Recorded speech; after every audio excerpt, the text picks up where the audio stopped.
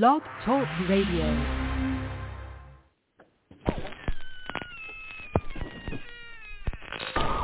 Ladies and gentlemen, boys and ghouls, step right up. Behind this curtain lies a ghastly concoction of delight, horror, fantasy, and terror. Your every wish is our command, your every whimsical desire brought to life. But I'm warning you, there's always a price. Welcome to the greatest show on earth!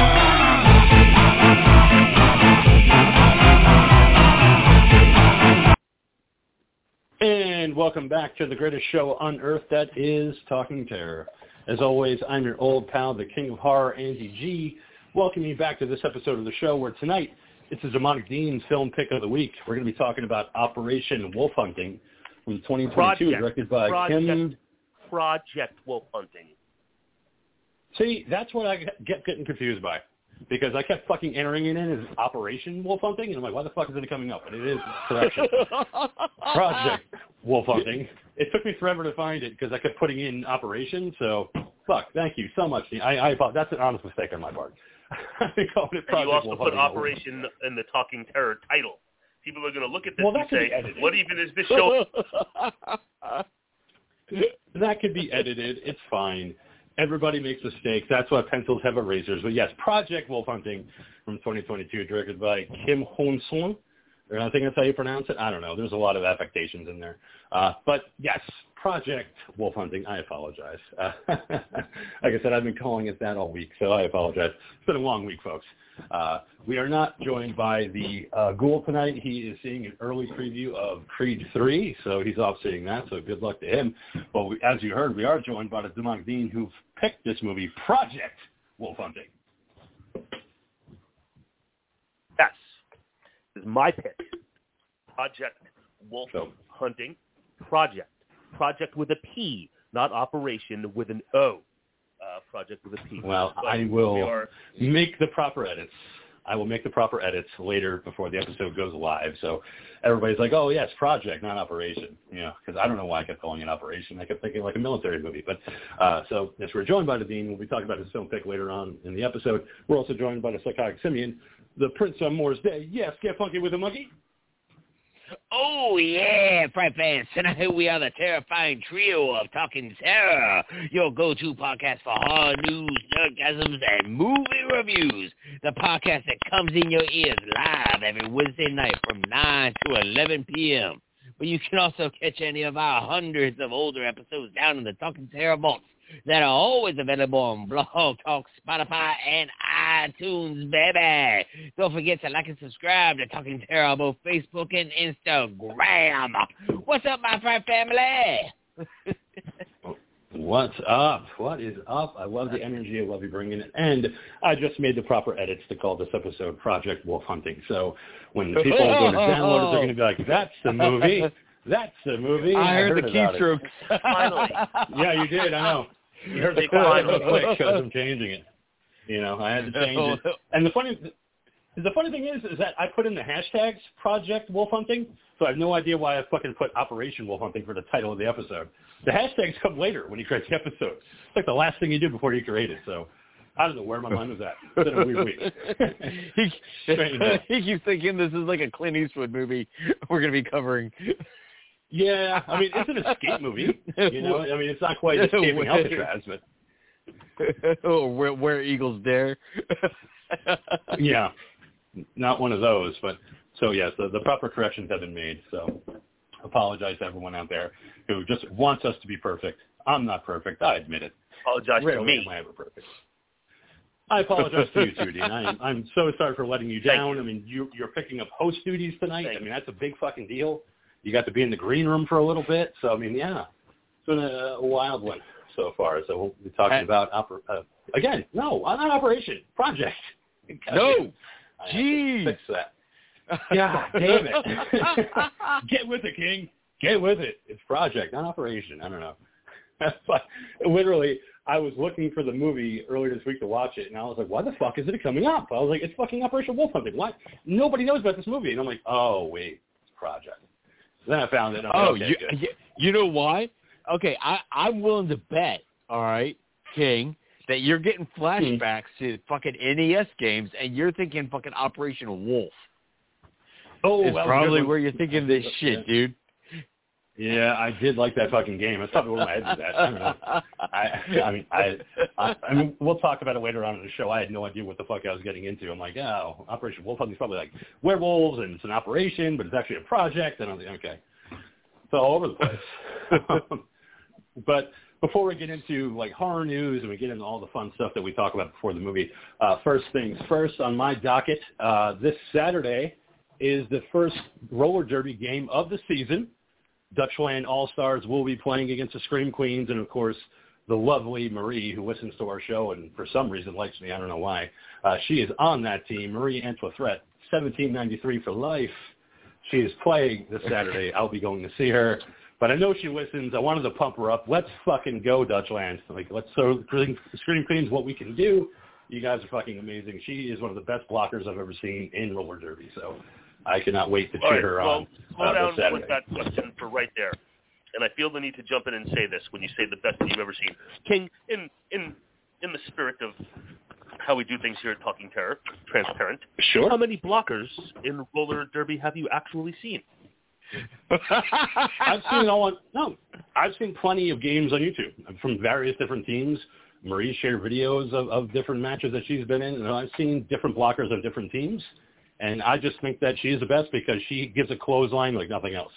Like, I've shown the video to Monkey of her clotheslining somebody to fucking Sky Daddy. Dude. It was amazing. And I was like, man. Oh, man. I felt sorry for that girl, man. It's like, you know, because everyone sits there references the movie Whip It and shit like that. Man, she literally did fucking whip that shit, literally spun around and took a chick out and damn near fucking took her head off. I mean, and I was like, holy shit. And I was like, is that legal? Yeah. He said, nope. That's why the ref's coming over and telling her to go to the box. I just took her out. I thought her skates came off. I was like, oh, my God, she's dead. I was like, the way she fell, I was like, oh, no, you committed a murder. But no, she was fine and she went on. But, yeah, I can completely say that she is the best. I mean, she's much more modest than I am. Like, I have no problem saying it. But I just can't wait to cheer her on. I mean, she's a fan of the show. She's somehow a fan of me, so I'm trying to have to do it. So I'm excited. Yeah, she does actually listen. Great block. And she's a huge fan of the great team. Blocker. Legal blocker? Maybe not so much, but... Well, we could debate the term legal. And she's a huge fan of the Dean, as I said before. She loves the demonic Dean, so, you know, we got to give her credit for that. For some reason. You're her guy on the show. You know, two out of three ain't bad. Yeah. She gets all the credit. She's not Yeah, she's not so much a fan of the King or the Monkey or the Ghoul. She's just all about Dean. So I was like, great, you know, have it. Have at it. She loves it. Loves his picks, loves his attitude, so keep it going with that. So, yeah, good luck to Dutchland this Saturday. I'll be there. And secondly, I did go see Cocaine Bear on Saturday. The Ghoul did as well. We did talk about it through text, but, man, what a fun fucking movie. It promised, it delivered everything that I wanted. And that ambulance scene in the trailer, oh, my God. It was like the highlight of the fucking movie. Like, I was like, Jesus Christ. I was like, this is the best part. You know? And that bear ingests so much cocaine. And there's so many surprises in the movie. And Ray Liotta, for it being his last film, like, not a bad movie to go out on. Cocaine Bear. Because he was just doing Henry from fucking Goodfellas the entire time. He was literally just acting like his character in Goodfellas. Oh, yeah. He was just doing Goodfellas the entire time. Like, his swagger, the way he would say his lines, like, it was just nothing but Henry Hill the entire time in Cocaine Bear. And oddly enough, I mean, the theater was packed, but there was a lot of fucking little kids there. I was surprised. What? Like, wow. There was so many kids in Cocaine Bear. You know, I haven't seen it yet, and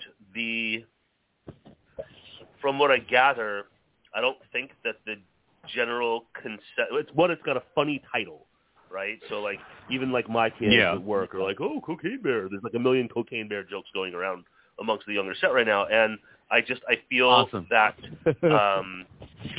I haven't seen it, but from what I understand is that there is definitely a large amount of graphic violence. And I don't think the general knowledge of that is of how graphic it is, hence maybe the bringing of kids. That would be one theory that I have. It could be. I mean, it's a rated R movie. You know, it says it right there. It's not like it's PG-13. And they do go heavy on the gore when it gets to the gore. But so, yeah, I looked around and I was like, why? There are a lot of kids in here. I was like, well, hey, you know what? I don't judge parents. If you want to bring a rated R movie, go ahead. You know, I mean, that's not my kid. You stay classy, America. Never change. To rated R movies like Cocaine Bear. It's okay. See, I could get it if you were like taking them to like a legacy piece, like the new Scream movie that's coming out. I don't know if it's going to be rated R or PG-13, but I could kind of okay, but. You know, so I can kind of see a legacy piece like that, but then when you've got something that straight up says Cocaine Bear in the title, and then you have the trailers going on where they're not shy about it, it's just like, oh, come on, parents. You know, we love horror on this show. It's what we do, but at the same time, it's just, But even a legacy movie like Scream, it's rated R. You know what's going to happen. It's going to be a guy in a mask killing fucking people. Like, I could take a teenager, like a 12, maybe 13-year-old, but if I see an 8-year-old in Scream 6, I'm be like, all right, why? Like, what is this? Did you not find a babysitter? Is that what it is? Couldn't find a sitter? Do you really want to see Scream 6? Or like, all right, Timmy, come along. I don't want to see Scream 6. Well, I do. Come along. Okay. And fucking they're going to sit there and cover their eyes the entire time. Whereas Cocaine Bear, yeah, it's got a funny title, Cocaine Bear. It's like, but I can't imagine a mom looking through the ads being like, ooh, cocaine, that sounds cute. Like, he's a little cocaine bear. I mean, maybe he just does a little cocaine, and then he runs through the woods, and he creates a bunch of business plans, and then there might be a rabbit or something, or a funny little deer, and they all do cocaine together, and then they go raving. Rabbit. Yeah. And, yeah, I mean, I'm sure little Johnny and Susie will be okay seeing Cocaine Bear. I mean, how gory can it be, right? I mean, it's probably going to be fun. It's probably just going to be like a little splatter here or there. Meanwhile, I'm like, holy shit. There's so much blood. Yeah. So yeah, it was just not once. Yeah, and not once through the promotion of this film did they try and pull any cutesy commercials or anything like that. Like you were saying, playing off on it. All the trailers were fucking hard. So it's not like they tricked anybody. No, they weren't fooling anybody. They knew what they were doing. I mean, you got white lines in the trailer, and it is used in the movie, and it's a lot of fun. The soundtrack is awesome. They do play some cool 80s PSAs because the movie does take place in the 80s. So you get to see Pee Wee Herman go, crack. This is crack. Don't try. I'm like, oh, man, remember that one. I remember when Pee Wee Herman was talking about don't do a crack. And then he did crack. And then he masturbated in an adult movie theater. Yeah, but who wasn't masturbating in an adult movie theater, okay? He just happened to be the one that was the example.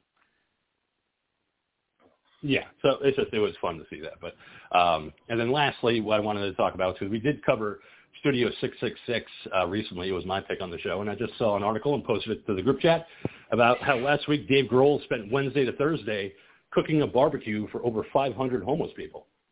Just spent all that time, Wednesday to Thursday, during the storm that L.A. had, cooking up barbecue for over 500 homeless people. I think that's fucking the hero we need, Dave Grohl. Like the Monkeys always said, he's a hell of a fucking nice guy.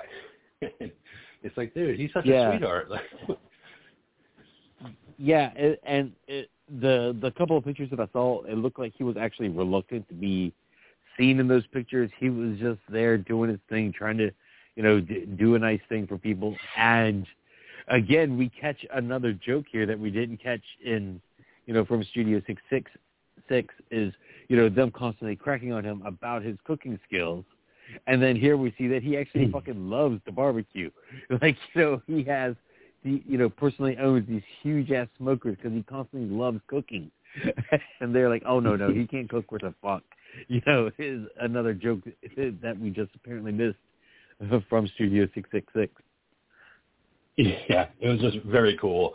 Just showing you how nice of a guy he is. Like, they're like, he took a little nap in his trailer for a little while, then he came right back out and started cooking all these different ribs and pork butt and shoulders and all this stuff. And just amazing to see that there are good people out there, especially a rock star like Dave Grohl. But we've seen it before. He's just the sweetest guy, inviting people on the stage and just talking kindly to people. So that's great. Like, I love seeing shit like that. But with that being said, Dean, I'm going to hand it over to you for horror news. What are we talking about tonight?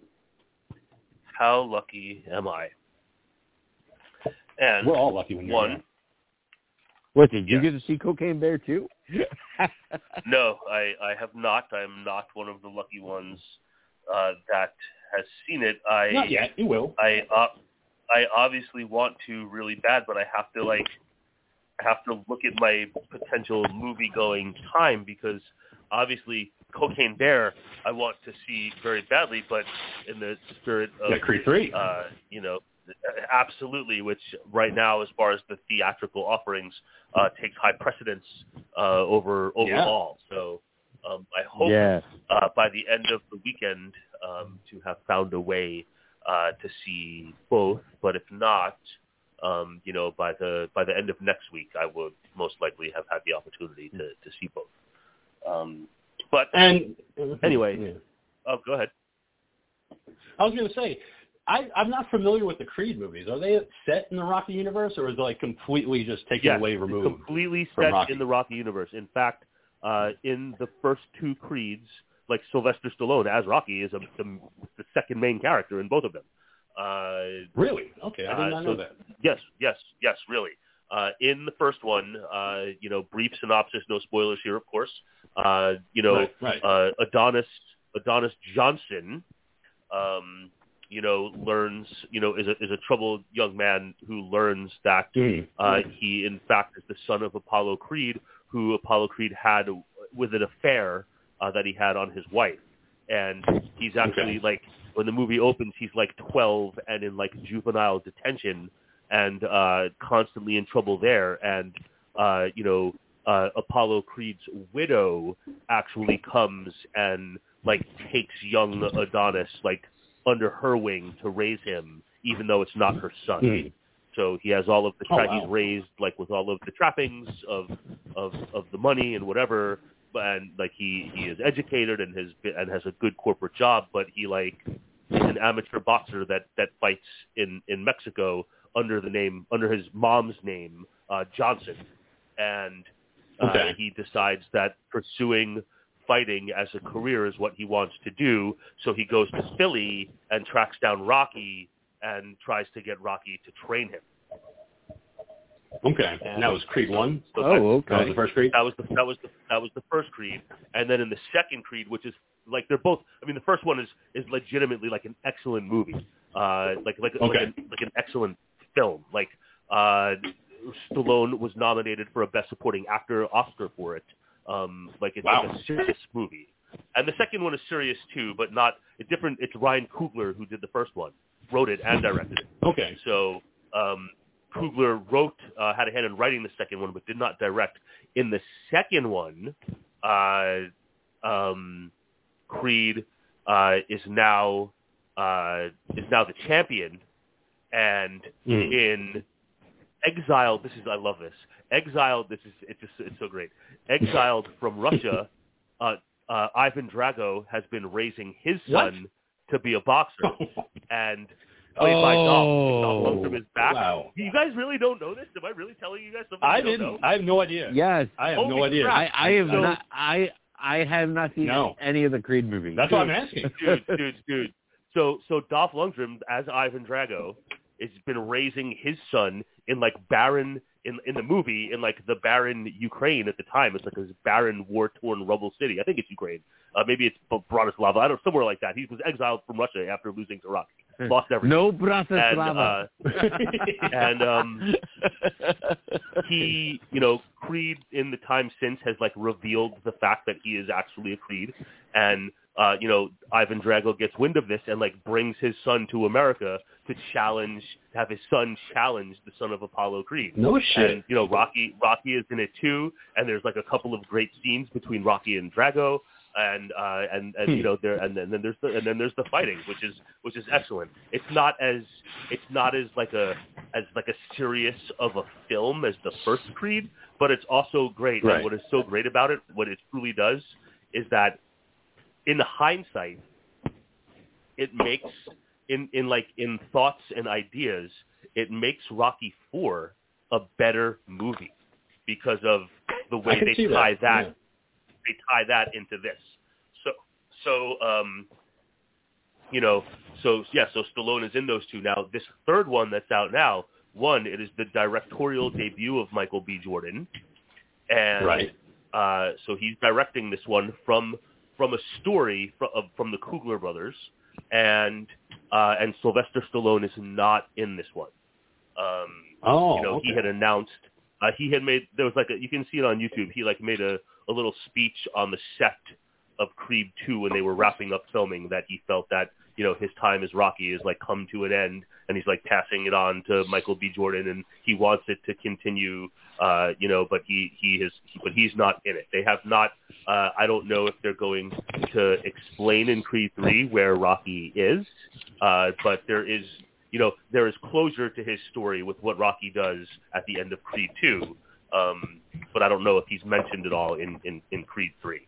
But I know what the plot synopsis is of Creed 3, but like the early buzz is that it's really fucking good, and that Jordan did a fucking outstanding directing job. So I'm stoked to see it. But wow, I'm really shocked to hear you guys knew nothing about the first two. Yeah, like Ivan fucking Drago is back, man. Dolph Lundgren is back. It's fucking great. That's so cool. Yeah, because I knew about like the Creed movies, but I honestly thought that Rocky Balboa for some reason, and I never saw it. I only saw the first 5 Rockies. I have no idea after Rocky 5 what happened. So I honestly thought that Rocky Balboa was Apollo Creed's son, like challenging him to a fight in the ring, and that was like. And then all of a sudden, I'm like, well, wait, no, there's a Creed movie. Okay, all right. See, I never saw it. I never saw Rocky Balboa, so I have no idea. Rocky Balboa was actually, because in hindsight, when you look at the first 5 Rocky films, obviously the 5th one is the weak link, even though the 4th one is like an arcade montage. But after that and some other stuff, like Stallone's at that point in time, like Stallone's career was kind of like down in the dumps, and he had been trying to he had this idea for Rocky Balboa for many years, and like just get essentially laughed out of offices. Like the time has passed, and he finally was able to secure financing, and it's actually another one that's like really fucking good. It is much more in the vibe of the original Rocky film, and it's more of a drama than like an action boxing film that they turned into. Like he's old. Adrian has long since passed away. He runs an Italian restaurant in Philly called Adrian's, and several things happen. Like his relationship with his son is kind of fraught. And Paulie is still around, and a couple of things happen that make him decide that he wants to like try to fight again, but local, like not heavyweight title fights, like locally, and kind of like the way the first Rocky movie opens with him fighting in a club. That's like his vision. It doesn't kind of go that way, but it's really worth a look. Like if you're into the series, like these are like really fucking good movies, And in fact, it was the Rocky Balboa film that kind of like brought his career a little bit back to the forefront from where it had been. Like before that, like truly, like he was in a few movies. Like he had started to end up in like the straight to the VHS shelf section with a couple of movies that came out that weren't even in the theaters. Oh, really? I didn't know that. So, yeah, Eyes Wide. No, not Eyes Wide Shut. There's something with eyes in the title. Something called Avenging Angelo. ICU. Yeah, ICU, which has 2 names. Oh, okay. I remember that movie. Weird movies. It's one of these movies that has 2 different titles. I think one of them is called Detox, and ICU. And then there was another one called like Avenging Angelo. This is like straight to video like nonsense. And then Rocky Balboa came, and everybody was like, "Oh, that's right, Stallone." So they I'm not just saying this because I'm a fucking super fan. Like for real, these are like really good fucking movies. Really good movies.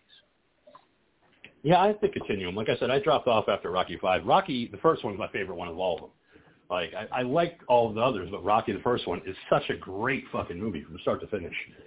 Just telling the story of Rocky Balboa, the guy that nobody thought would ever get a championship bout with Apollo Creed. And he fucking loses at the end.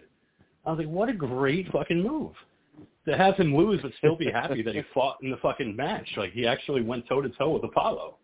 And really let's not remember, like when he had that last moment with Adrian in his apartment before the fight, like what he said was like all he wanted was to like be still standing when the final bell rang and not be known as just another bum from the neighborhood. You know, like that was what he wanted. He got what he wanted there. He did.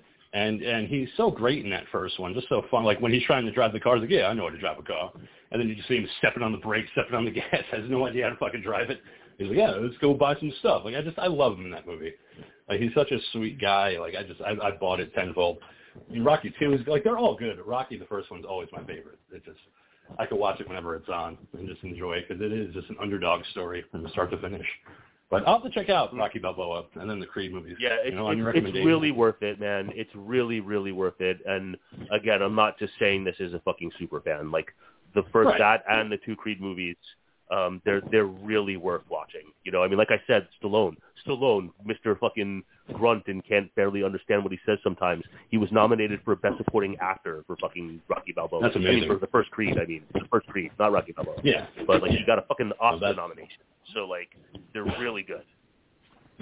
But we are not the Rocky podcast.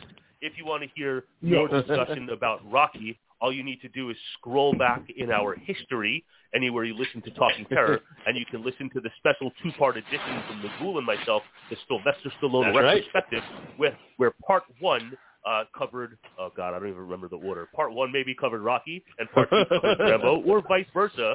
I truly do not remember. It's been several years, but you can hear all of the Ghoul and all of the Ghoul's thoughts and all of my thoughts on Sylvester Stallone as a whole, as well as his 2 most famous franchises, the Rambo and Rocky franchises. Well worth a listen. But we're not here to talk about that. We're here to talk about some things related to horror. And really quickly, I just want to touch on the fact that Rico Browning, the gill man from The Creature, from the Black Lagoon, had passed away at the age of 1993. Yeah. Just 2 days ago on Monday. You know, classic Universal monster. Yeah. And you know, we just how could we not mention that? Yeah. Sadly, he was the last one. You know. Yeah. Yeah, he was the last one of the Universal monsters, and you know, and Monkey. I think you even sent him a card when they were doing that whole drive, when they're like send Riku a card or something like that. I think you even sent him one. Yeah, you know, I never got any response or anything, but yeah, his daughter had put out the message, you know, about a year ago that it's, you know, her father was, you know, his health was failing and stuff like that, and for all fans to go ahead and just reach out to him, don't bother with emails, you know, actually write real letters, you know, and send actual stuff to him, let him know that he's loved and stuff like that, you know, but again, you know,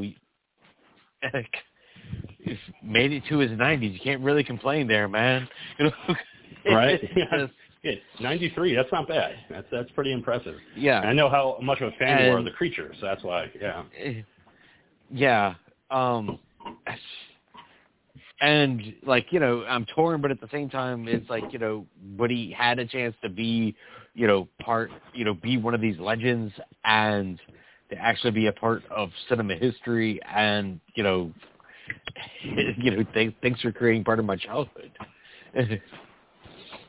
Yeah, I think he deserved more credit as being The Creature, you know, especially for that time, doing all that underwater photography, all those choreography scenes. Like, people talk about Dracula and the Wolfman and Frankenstein, but not a lot of people mess around with The Creature, and I think people need to. It's a great movie, The Creature from the Black Lagoon. You know, seeing what they could do back in the 30s. And Riku doing his job. It's amazing to see. Highly recommend that. I know people don't talk about The Creature enough, so I'm always willing to tell people, give it a chance. I know it's not Dracula or the others, but he deserves his place on that Universal Monster Mountain. Hell yeah. All right, Dean. So what's next? I will tell you what's next. In a similar vein, while nothing has been announced for certain, it seems that, unfortunately, sadly, we have also seen the last of Tom Sizemore. The doctors, he had a brain aneurysm about a week ago, and it's been reported that the family has been told that there's no further hope. And so, according to reports, the family is now decided, and I quote, the family is now, and I quote, deciding end of light end of life matters, as again the doctor said there's just no hope for recovery. So I would imagine that his family is going to ultimately decide to turn off the machines. That's what I hope that that's actually in my legal. I do have legal wishes, end of life wishes, that if I am ever in that situation, I want the machines turned off immediately.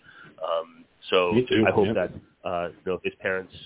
Do you have this? Do you have a legal document? Did you go through the steps to do that? I know this is not the happiest topic, but no, but it's my plan. Yeah, it's definitely my plan. Just fucking get rid of me. I'm not going to be a vegetable my entire life. No. Oh, don't worry, man. I'll just fucking trip and pull the wire out of the wall. You don't need to worry about that. It's gonna happen whether you wanted it to or not. I'm just saying. Can I plug it back in? Can I put it back in? Oh no. Oh, unfortunate. Yeah, but I'll be running around in a panicky state, holding the wire as the doctors are trying to plug it back in, and it's giving you enough time to where you can't come back. So you're good. Just wait a couple seconds and then just run around with it, going, I don't know what to do. I'm sorry. It's gonna be like a Three Stooges skit in that room, man. I hope so. I hope it's like that. I don't want it to be all sad and shit like that. Put a pillow over my face. Just do something. That's if my body is found and in a hospital with the way medical insurance is these days. Don't even know if I can afford a hospital room. Just be like, dude, I don't feel good. I think I'm dying. Well, I'll put a pillow over my head, man. I don't know. I hate talking about such morose things like death, but I loved him in Natural Born Killers and Saving Private Ryan. So those are two fucking movies I would recommend if you want to check out Tom Sizemore and doing a great job acting. Always loved him. Sal Del Vecchio, D-E-L Vecchio, from Wesley Snipes' actioner Passenger 57. That's right. Yeah, I forgot about that one. Yeah, that's a good one too. Underrated one. I actually really do like Passenger 57. Yeah, man. Look, he was in a lot of good roles, and this is a guy who had severe problems with addiction that just never was able to shake him, man. He just couldn't get the monkey off his back, and now he's in this unfortunate position. And I hope his family makes the compassionate decision, at least what I think is the compassionate decision. And I was serious when we were sitting around during that 10 months to a year of strict lockdown quarantine. My wife and I, on the LegalZoom website, we created our legal documents. We have our legal end of life wishes and wants for when this time comes, and we just wanted to, given especially when it was still the early many months of COVID when nobody knew what the fuck it was and there was no vaccine and people were fucking dying like crazy. We were like, let's just fucking go on the computer and pay the couple $100 and have our wishes it's smart.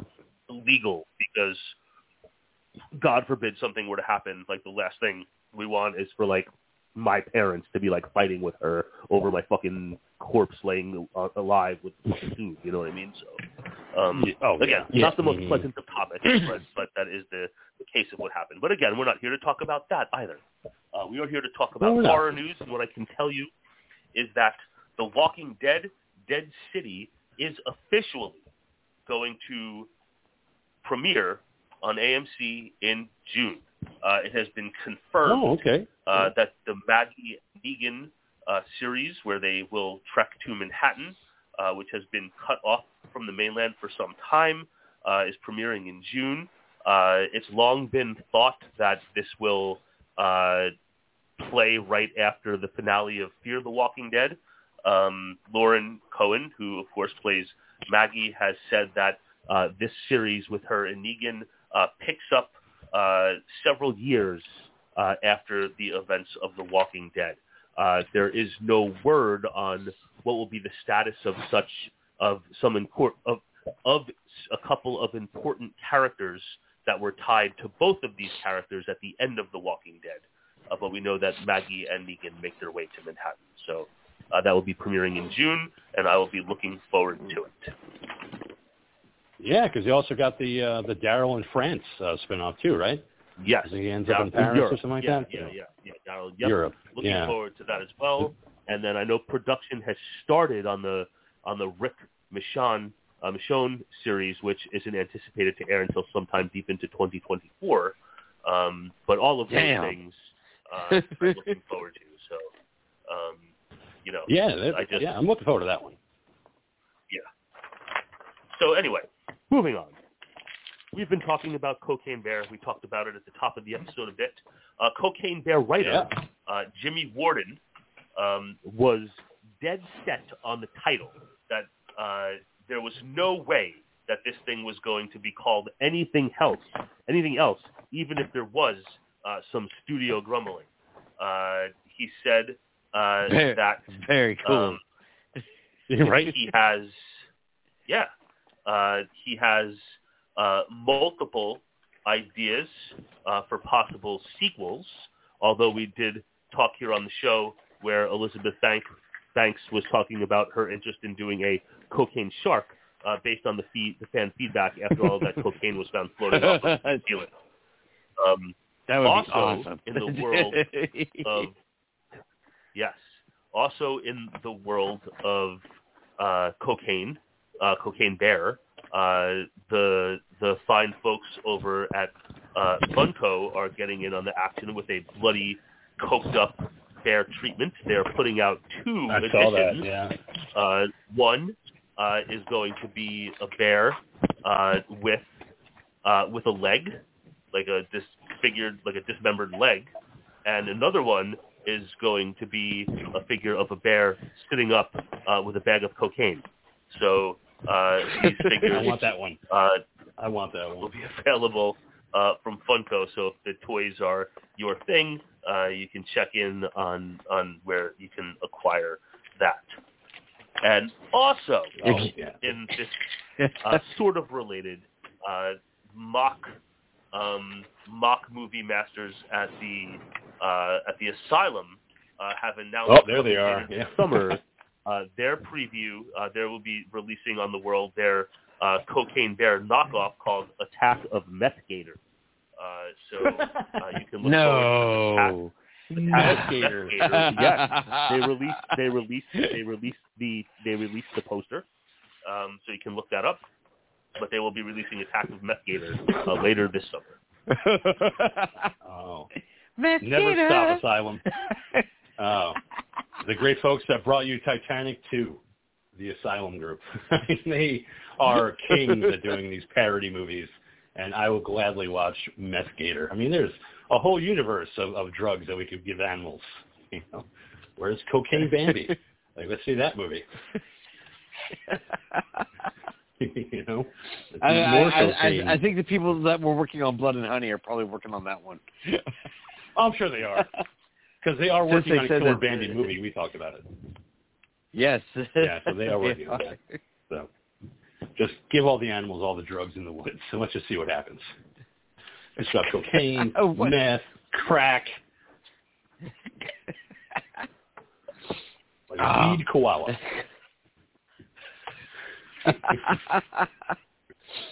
You know, there's a whole bunch out there. All right, but Dean, what's next? What are we talking about? I will tell you that we are talking about that later this month, in just about 2 weeks on video and demand and digital. You will have the opportunity to check out the documentary about drive-in movie theaters in the United States called Back to the Drive-In. This will feature behind-the-scenes visits to 11 drive-in theaters across the country, including LA's Mission Tiki and Field of Dreams Drive-In and Wellfleet in Cape Cod. They will feature proprietors and customers talking about their love of the drive-ins, owners talking about the stories and trials and tribulations of keeping these theaters alive. So if you are interested in drive-in theaters, March 14th will be the time to check out Back to the Drive-In. That's very cool. Yeah, drive-ins became a big thing after the pandemic. And just real quick, after Cocaine Bear, we talked about that. I wanted to real quick just say, the TA, faithful listener of the show, went to see Cocaine Bear. He loved it. So I just wanted to say, TA, I'm glad you loved it. I loved it too. Next up on the docket is Scream 6, and, of course, Renfield and Evil Dead Rise next month. So great time to be a horror fan. Thanks, TA, for checking in. Thanks for listening. All right, so let's move on. Cinemark is now accepting international pre-orders for an officially licensed Ghostface popcorn bucket for the price of $19.99. Awesome as it may sound, you are not going to have these in time to bring them to the theater to see Scream 6 because they do not expect to ship until August. They have also That's right. Long wait. Selling. Yes, they have also been selling Ghostface plushies and beverage buddies tied into Scream 6 as well. So you can have your Ghostface popcorn bucket, but you will, by the time it gets there, you'll be bringing it to see Scream 7. So act now. Act now. Oh, yeah, that's great. Just in time for Scream 7, because you know it's going to happen. But yeah, they are very cool buckets. I might actually buy one. I don't mind waiting until August because they do look cool. But I don't know. We'll see. But yeah, I'd love to see that in August. You get them and it's like Scream 7, December. It's like, whoa, already? Okay, cool. Let's go. I'm ready with my Bring popcorn. my bucket to theater. Scream 7 and it's just Canada. weird that AMC missed that opportunity, or and didn't bother to jump on something like that. Yeah, you would think they would be the first ones, but no, Cinemark did it first. I mean, now AMC is offering their popcorn at home. I saw that in Variety, that they're offering bags of their popcorn that you could buy in the stores. I'm like, it's fucking popcorn. It's like AMC popcorn just tastes like Regal popcorn. Like, it's just nothing new, but they're like, oh, we're going to sell it. We have different flavors. That's fine. They should have been on top of the Scream thing, and got something going. But Cinemark is the place to do it. I wish more theaters would do that, do these promotions. They used to back in the day. They don't really do it anymore. So it's kind of like weird that the way Cinemark's doing it. I miss when you used to get the free posters. I don't remember if you guys remember that back in the day when you go to the theater to see a movie. If it was big, they would have like a poster that you could bring home free. They would just have it waiting for you in the lobby. Like I remember for Batman movies, they always had the free posters, or like comic books that you could just take home with you. But now theaters are just like, yeah, we're over that. It's a big markup. We can't do it anymore. Yeah, because what was the big promo thing that was you were trying to get for Ghostbusters Afterlife? Oh, the Ecto-1 popcorn tub. Oh, that's right. Because they had Ecto-1 popcorn tub, and they were like, oh, we're going to have them in theaters, but it wasn't anywhere near me, and I couldn't get one. They weren't doing what Cinemark is doing and selling them online, so I kind of missed out. But I was like, fuck. So it was like one cool promotion by AMC, and that was it. So it seems like Cinemark is the way to go. But all right, Dean, moving on. What else are we talking about? Jennifer Nettles, the country music star from a country group called Sugarland, has dipped her toes into the acting world with a role on the HBO show Righteous Gemstones, amongst other things. She's great on it. It's been announced that she has signed on to an as yet unknown but primary role in David Gordon Green's upcoming The Exorcist. It is important to note, I suppose, that David Gordon Green is also the executive producer of Righteous Gemstones, but he has been working on the Exorcist trilogy. The first one hits later this year, and she has signed on. And again, it's a primary role, but an unknown role at this time. And I don't know if you guys have checked out the Righteous Gemstones yet. There's been 2 seasons.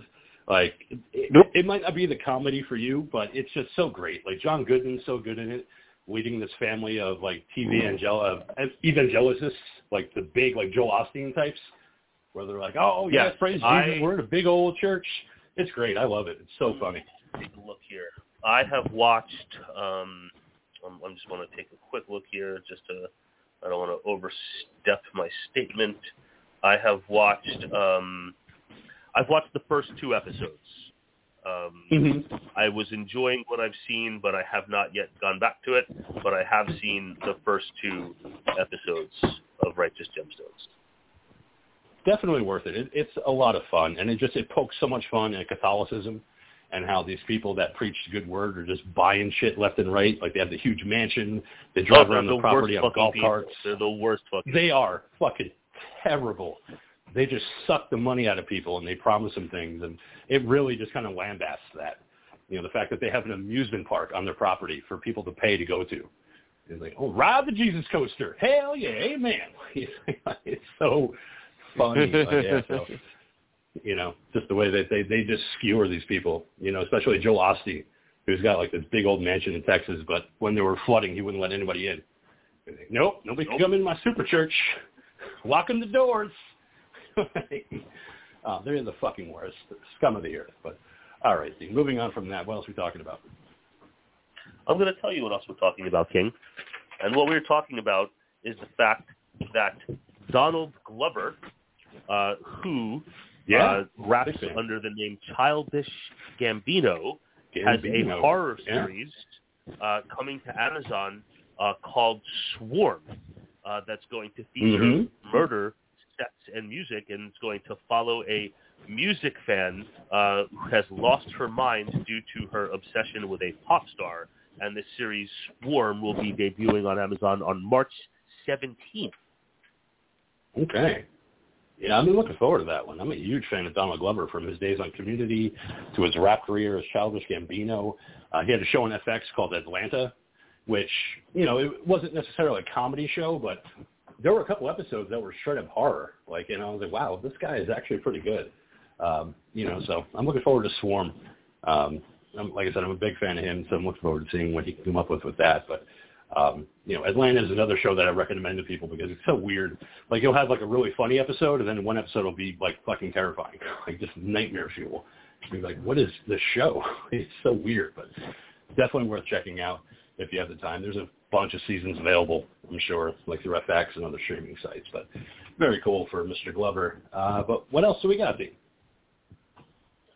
LL Cool J, who has made his name Man, it's like a shark fin.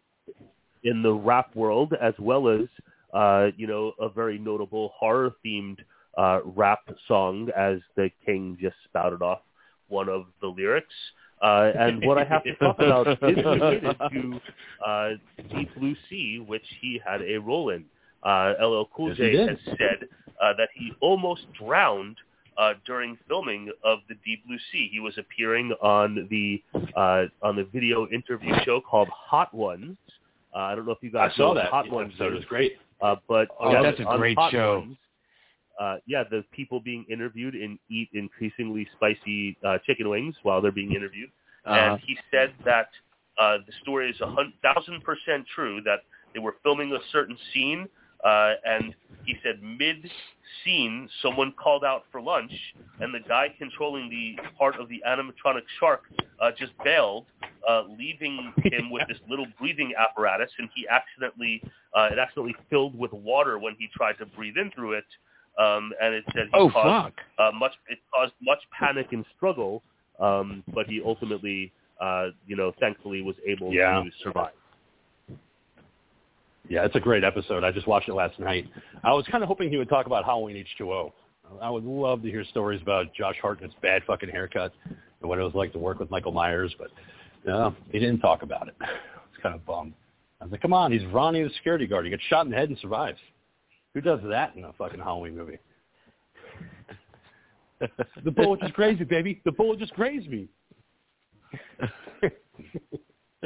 I will say, and it's been, it's been laughed at and talked about to the ends of the earth, but I have to say that I was in the theater on opening weekend to see Deep Blue Sea, and truly the scene where, and it's the most famous scene in the movie when Samuel L. Jackson gets it. Oh man! The stunned hilarity. I mean, I screamed in laughter. I don't know what the rest of the reactions was, but I was dying laughing audibly out loud, seeing that live in the theater, having not heard anything about that or that was what happened. You were not expecting it to happen.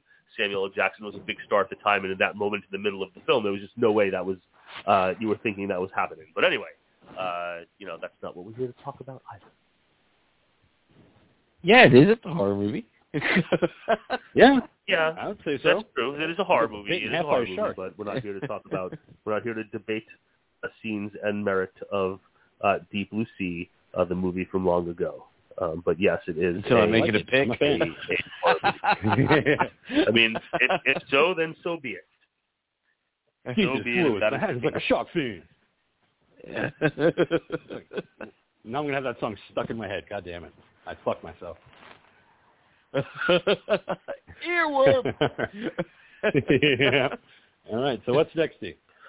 When he was in medical school, Michael Crichton wrote 8 novels under the pseudonym John Lang. At this time, as a young medical student, he was kind of nervous that if patients knew he was a writer, that they would be afraid that he would use their stories, not their names or anything, but their stories or diagnoses as fodder for his material. So he wrote these 8 novels under a pseudonym name.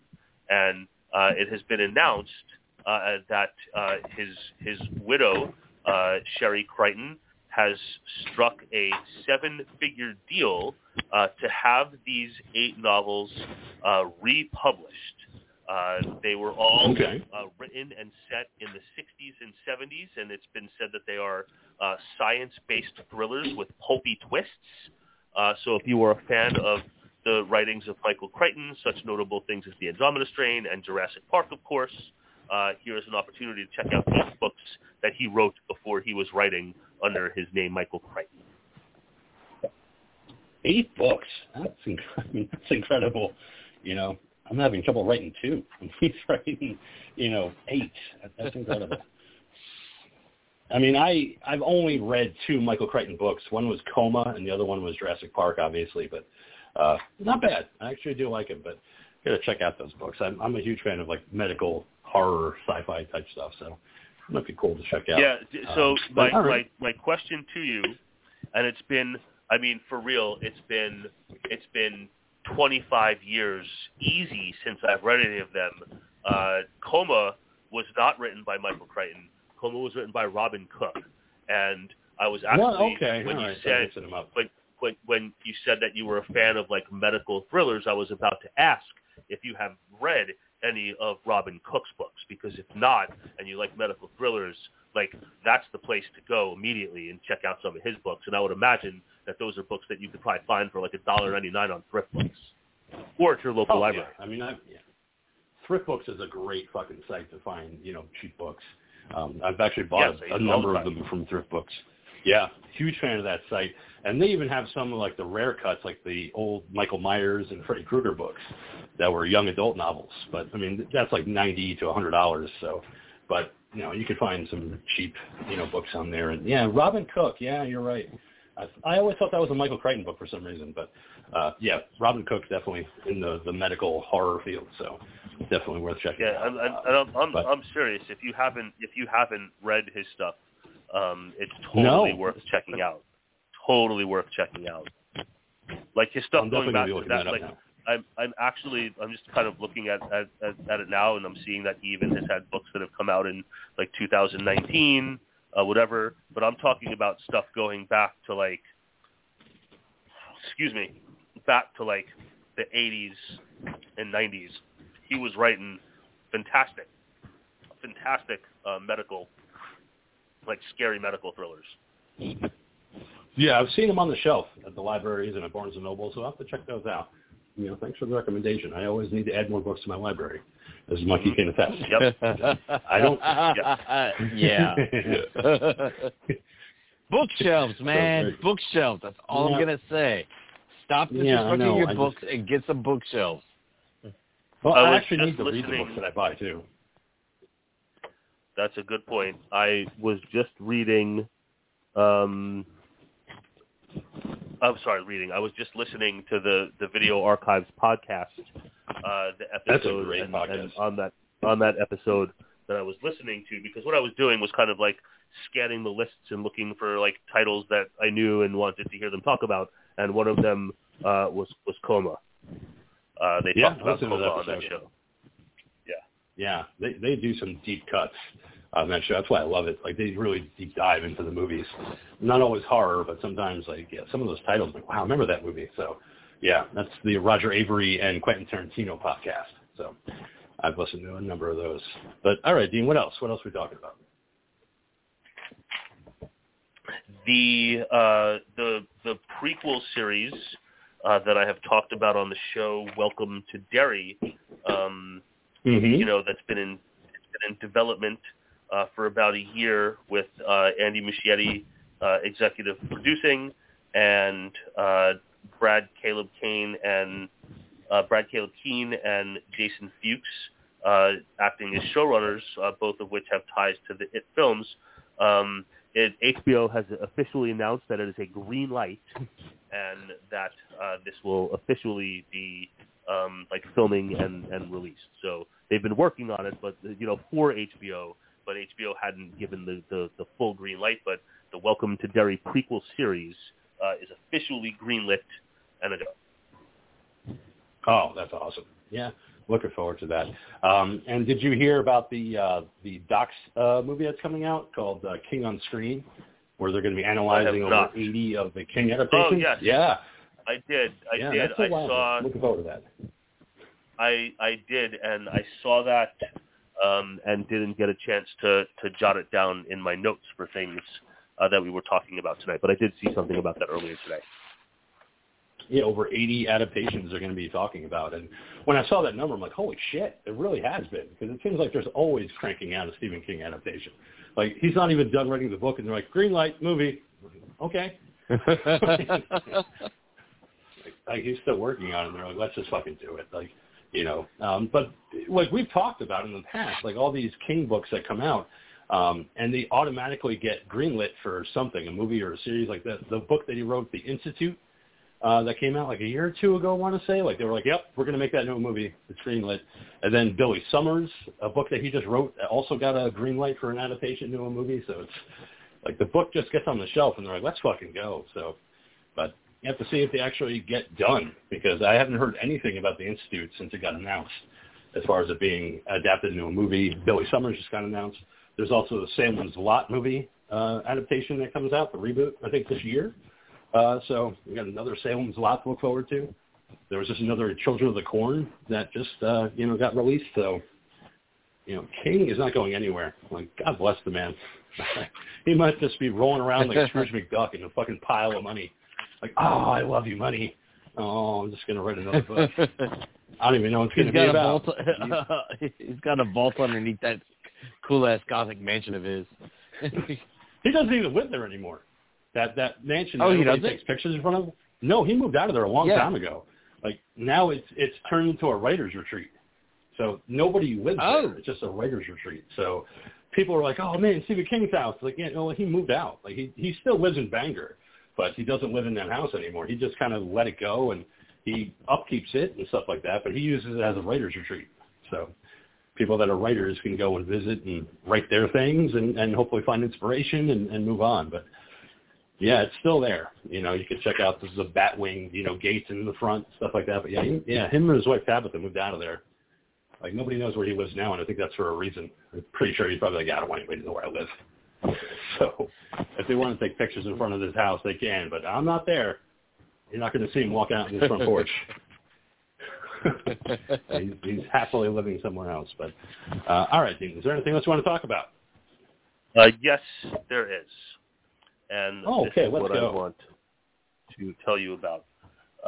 Coming up is the Living with Chucky documentary that is coming to Screambox. Very cool. In just over a month on April 4th.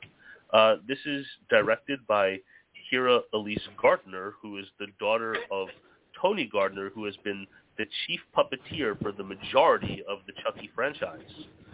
She said that this documentary will explore the franchise through both a personal as well as social perspective, with new and archival interview footage that explores and exposes the cultural impact over the years of the Chucky franchise. Yeah, I'm looking forward to that one. Hopefully checking that out, because it's cool that she has all that knowledge and firsthand experience of working on it. So very cool. Screenbox. Yeah, I still don't have a subscription to that one yet, so maybe one of these days I'll have to do what the Ghoul did. I stick with Shudder. That's my go-to. My password is The King Loves Dawn 2004. So I forgot about that. Yeah, that's right. I could check out Screenbox finally. I do love Dawn, just not the one you're talking about. All right. So what else is next, Steve? All right, this is the last thing that I want to talk about, and there's a little bit here, but I definitely, have saved this one for the end to be the final note. But I'm taking a trip here into the world of Elm Street. Back in 2019, it was said that the Craven estate had reacquired the rights to Nightmare on Elm Street, and that they were going to be actively accepting pitches to bring whatever version of Freddy Krueger-related Nightmare on Elm Street stories back into the world. In that time, it's been stated that Elijah Wood and his SpectraVision partner Daniel Noah wanted in on some action, and supposedly have been in touch. They claimed that they had been in touch with right holders many times. Jason Blum, of course, has expressed interest. Scream 6 and the fifth Scream film, and the Scream 6 writer Gary Busek has said that he wants to write both Elm Street and Friday the 13th movies. And Mike Flanagan said that he has wanted in since 2019, and says that he has a full, and this is where the story gets interesting, that he has a full pitch ready to go. He says he was speaking in the Script Apart podcast. He said that he has his pitch all ready, and he doesn't know who to pitch it to. He says that he has spent a year with Heather Langenkamp working on it and their ideas, as Heather Langenkamp has said that she, in some fashion, would like to battle Freddy one more time, and they would like to get Robert Englund back to do this one more time. And given that in 2019, the Craven estate supposedly secured the rights, apparently it's not so clear-cut. And there are aspects to this where nobody really knows who controls what and who to pitch things to. Flanagan has said that he keeps telling his agents to set up some kind of meeting so he can make his pitch. And his agents keep coming back to him telling them, truly, they really don't even know who you're supposed to contact and pitch your ideas to. Bizarre. So, it's a little bit of a bizarre story, because I have previously heard about Elijah Wood's interest. I think I probably have heard about Jason Blum's interest. I know that Mike Flanagan, who has made many properties for Netflix but has left Netflix and has secured a deal with Amazon, he worked with Heather Langenkamp on the Midnight Club for Netflix.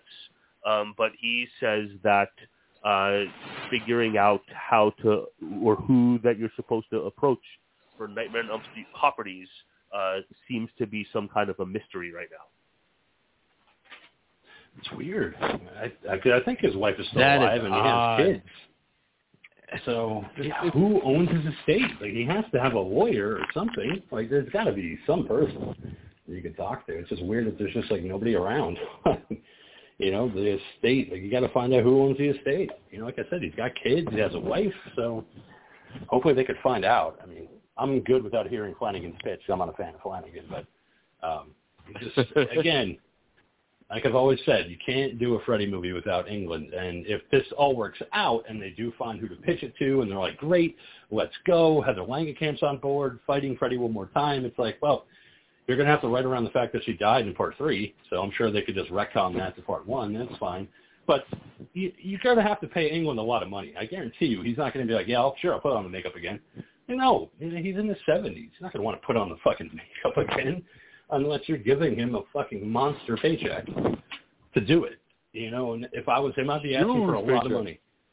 Yeah, I would be asking for a huge fucking payday if you're going to have him sit and put on that fucking makeup again and be Freddy one more time. I'm sure he would do it, but the money's got to be right. So, But that's all up in the air. Like the dean had said, like, we don't even know who's a part of the estate. So, you know, they got to figure that out first and then work out the details later. But very interesting, and we'll see what develops with that. So, yeah, all right. So with that being said, Dean, it is your pick, Project Wolf Hunting from 2022, directed by Kim Hoon Seon. What's this movie about? What do you think about it? Let's get into this. Yes. Project Wolf Hunting. Project on Operation. 2022 South Korean film, directed by Kim Hoon Seon, starring Seo In-guk and Jang Dong-yoon. And in this film, we, after a transfer of prisoners goes wrong due to a murderous suicide attack at the airport, it's been decided that dangerous criminals should be transported by the sea. Once loaded onto this cargo ship under heavily armed guard, an all-out violent riot takes place, and as these escaped convicts make their way through the ship, murdering those in their path and trying to secure the release of other convicts, the horribly horrific discovery is that there is some kind of evil deep within the ship that can bring about more violence than they possibly could ever have been prepared for.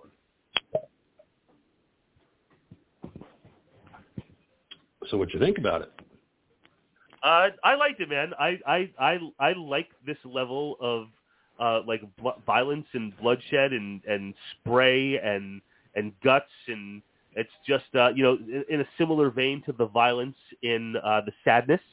That was my pick earlier this year, or no, sometime last year. On that note, and of course we have like a kind of confusing, and it could just be the language barrier, but kind of a confusing, convoluted story about genetic experimentation involving wounded soldiers and wolves, and the de-aging process and all of this, through the mysterious genetics company. But I liked the savage violence here, and I enjoyed my time with Project Wolf Hunting. Project, yes, not Operation. Monkey, what did you think about Project Wolf Hunting? Excuse me. I went into this blind, and like the King, I was expecting a werewolf movie. I really was, and I was like, all right, Korean werewolf movie. Let's see where this fucking goes. That's not what we thought I would get. Because I am a fan. I don't mean to interrupt you, Monkey, but I just want to say that I am a fan of the werewolf side of the genre, and it's not out of the realm of possibility that I would pick a werewolf film, but this is not that. Yeah. Well, I was like, cool, because I'd never seen a Korean werewolf movie, or now that I think about it, just an Asian werewolf movie in general that was an anime. So, so I was like, this is cool. Let's check this out. But that's not what we get, man. No, and once the ball got rolling, and it fucking gets rolling real quick, I was like, holy shit. I was like, of course the Dean would pick this. It's like fucking Con Air, but on a freight ship. And movies like this, it's like, Alabama, baby. It's just, like one of my gripes I have with a lot of horror movies, is the consistency of the blood, how the blood looks too watery, and I nitpick about that. I'm going to give this movie a fucking pass on that, because how much fucking blood they used on this thing and spared no expense on the gore and the grime and stuff like that. I was like, all right, give it a pass. It's watered down, but they're doing this in industrial settings. They have to clean up all this shit, and it's just spray and sprawl all over the fucking thing, all over everything. So it was just, okay. And then when I went and did research, then I found out, they used 2.5 tons of blood on this movie. So gallons. That's pretty. What? Gallons. 2.5 tons of blood. Yeah. Okay, so I thought it was gallons. So I don't measure liquid like that. I measure it in gallons. 2.5 gallons. Right. Like 2.5 gallons was the fucking monster from Below's costume, let alone the whole film. Yeah. So Dean, thanks for picking it, man. Just fun adrenaline ride from beginning to end. It's like, story-wise, we'll get into it, but it was definitely just a fun, balls deep action movie. Yeah, man. King, what did you think of it, man? Oh, go ahead, yeah. King. No, good, King. King, go. Yeah, I mean, I wasn't a fan of the movie. It's not a terrible movie. I will say that. It's not a terrible movie. Like, I didn't hate it. I just found it confusing at times. Even my notes, when we'll get into it in a minute, like, I just was confused. I forgot characters' names because there was just so many people. But it's, I'm glad the Dean found a happy place in Korea where he could find movies, because it seems like when he picks Korea movies, like, he's happy, and I'm glad that you're happy when you pick these movies, because there is a lot of blood. But like the sadness, I didn't like that movie either, because I felt like it was too much. Like, especially in this movie too. Like, there's a lot of blood. I like gore. I like blood. I like guts. I like all that stuff. But when you give it to me in such an excess, I'm like, all right, I'm over it. Like, I was bored. I was like, okay, so now we're getting head ripped off, and now we're like, it's just, like, I love slasher movies, but then again, slasher movies give you a break. Like, they will give you a break halfway through the movie so you can just get back into the story, and then all of a sudden there's going to be another gore set piece. Like, this movie was just like, let's see how much blood we could pour on the screen. I'm like, it's fine, but after a while I found myself getting bored. I'm like, all right, still? Like, we're still getting all this? So I was like, yeah, I just, like I said, with the sadness, it was the same thing. It was too much blood. Where I'm like, just all it is just gore for gore's sake. There's no substance to it. It's empty calories. But like I said, was it a bad movie? No, not at all. It was it was a fine movie, but just, I wish they just didn't continue with the blood, and they're like, we'll give you a little bit of story, blood. No, it's enough. Where I'm finding it boring after a while, And for it being 2 hours, like, this is an hour and a half movie, and it was 2 hours. I mean, it was long. But, I can agree with that. Yeah, felt like the runtime was a little bit too much, but otherwise, like I said, it's not the worst I've ever seen. Like, I think I would prefer this over the sadness. I felt like the sadness was just savagery for savagery's sake, and at least they were trying to do something. And I'm like, oh, look, Busan. We talked about that movie. So at least there was a little connection to Train to Busan, in this movie, because I was like, oh, look, there they are. So, but so again, I apologize for my narration, because I forgot characters' names a lot during this. So, well, hold on a second. I think Dean had something to ask you now. Dean, what did you want to hit him up about? What was I going to say? What I was going to say is that what was I going to say? I was going to say that I had stumbled. It'll come back. I can't remember. Carry on. But yes, what I will say though. What I will say is that when I look for my pick, the globe is my canvas. As I canvas the globe, looking for titles to bring, and I feel that I have brought choices, as others of you have at times too. But I know specifically that I certainly have brought choices from all corners of the world and many different countries. And one of the things that I like about some of these Korean films and some of the other Asian horror films is, like, sometimes, like, I want, and I hear, like, with the 2 hour runtime, I can hear what you say about maybe a little bit of boredom and repetition, but, like, I like this level of carnage. I like this level of blood and guts. It's highly entertaining for me, and it doesn't like in a film like this, even though it's not animation, like, there's like a cartoonish element to it that doesn't it doesn't seem like it's like this is actually happening to people, which like in that case can sometimes be on the upsetting side. But this to me is like just like super fun and pulpy and over the top and like in my opinion for real, because I've been watching this for so long. It's like kind of like being a cocaine bear. Like once you get that taste of gore, like at the beginning of your journey into the genre, like you just need like a little bit more to bring that same effect. So when these films, when I think the second part might be what I was starting to say. When I heard about the sickness and the supposed level of the sadness and the supposed level of depravity there, and made that my pick right away. Like I think in my notes folder on my phone, I wrote the sadness, coming on Shudder, and it maybe in all caps was like, this is a pick as soon as it's available.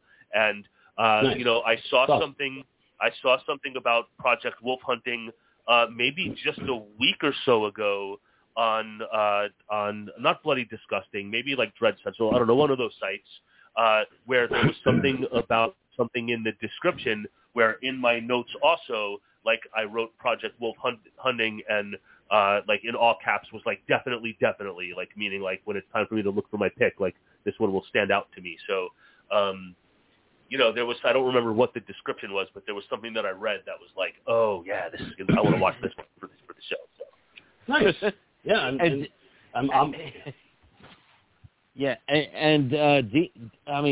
yeah, man. It's like I'm totally there with you. It's just like you're saying, there's like almost a comic like level with it, and then all of the fists through the bodies and stuff like that with the action. Again, I totally get because of a lot of the really bloody anime that I'll watch, and then also all of the fun with how. We always talk about how bodies have no density, and you just have hands going through bodies left and right, a lot like zombie movies and vampire movies, yeah. So I'm totally with you with all of that gore. All right. So we open with a reporter talking about a group of extradited criminals that are set to arrive at an airport. The place is swarming with reporters and cameras, and we're told that 47 criminals that have escaped to the Philippines are now being brought back to South Korea for imprisonment. A man emerges from the crowd and shouts to one of the escorted prisoners and calls him a motherfucker before running at him with a bag in his hand. As he's being detained, he pulls a grenade out of his bag and blows himself up along with some people that were around him. We also find out that we are in 2022 thanks to it popping up on screen. It's September 12th to be exact, and the location is Roxas Boulevard, Manila, Philippines. A reporter the far future of last year. Yeah. So, excuse me. So, a reporter explains that the captured criminals are set to leave at 5 o'clock on a cargo ship, the Frontier Titan, heading to South Korea. Due to the airport incident, authorities believe that cargo ships are a better option for transport. We also find out that there are 2 real dangerous criminals set to board the cargo ship. The bus arrives with the inmates, and they're all escorted onto the ship. One of the prisoners is Lee Do-il. He's a red notice. Oh, damn, that's bad. One of the inmates gets a beating because he had rude remarks to Detective Lee, who starts to give him a beating and just get back on the ship. A doctor and nurse arrive. The doctor is a replacement from a previous doctor who didn't want to come. The inmates are escorted onto the ship while a group of men arrive at the shipyard and enter the command center. A man announces to everyone that he's the head of operations now, and his team will be taking over from here on in. The current crew can get the fuck out. So despite some objections, this new team takes over Project Wolf Hunting. The first inmate on the ship we meet is Ko Gung-bae, under arrest for murder committed on April 23, 2013. We also meet Park Jung-do, the inmate that started shit with the detective from earlier. He's covered in tattoos with 13 counts of murder and conspiracy as well as a rape charge. There's also Koo Sung-cho, tampering with human remains and 17 first-degree assaults. A female inmate is soon led into a pretty nice room on the ship. She's Cho Myung-ju, charged with the murder of her husband and in-laws. All the inmates are being about what life is going to be on the ship. They're not sure, but they are all told by the detectives, be cool and you'll be fine. So the detectives will watch the inmates in shifts and always be on guard. Just be cool. just be all right. Oh, and hey, by the way, we're in Busan. So, hey, where's the train? They should have taken one. But those trains are filled with zombies. So ship is the way to go.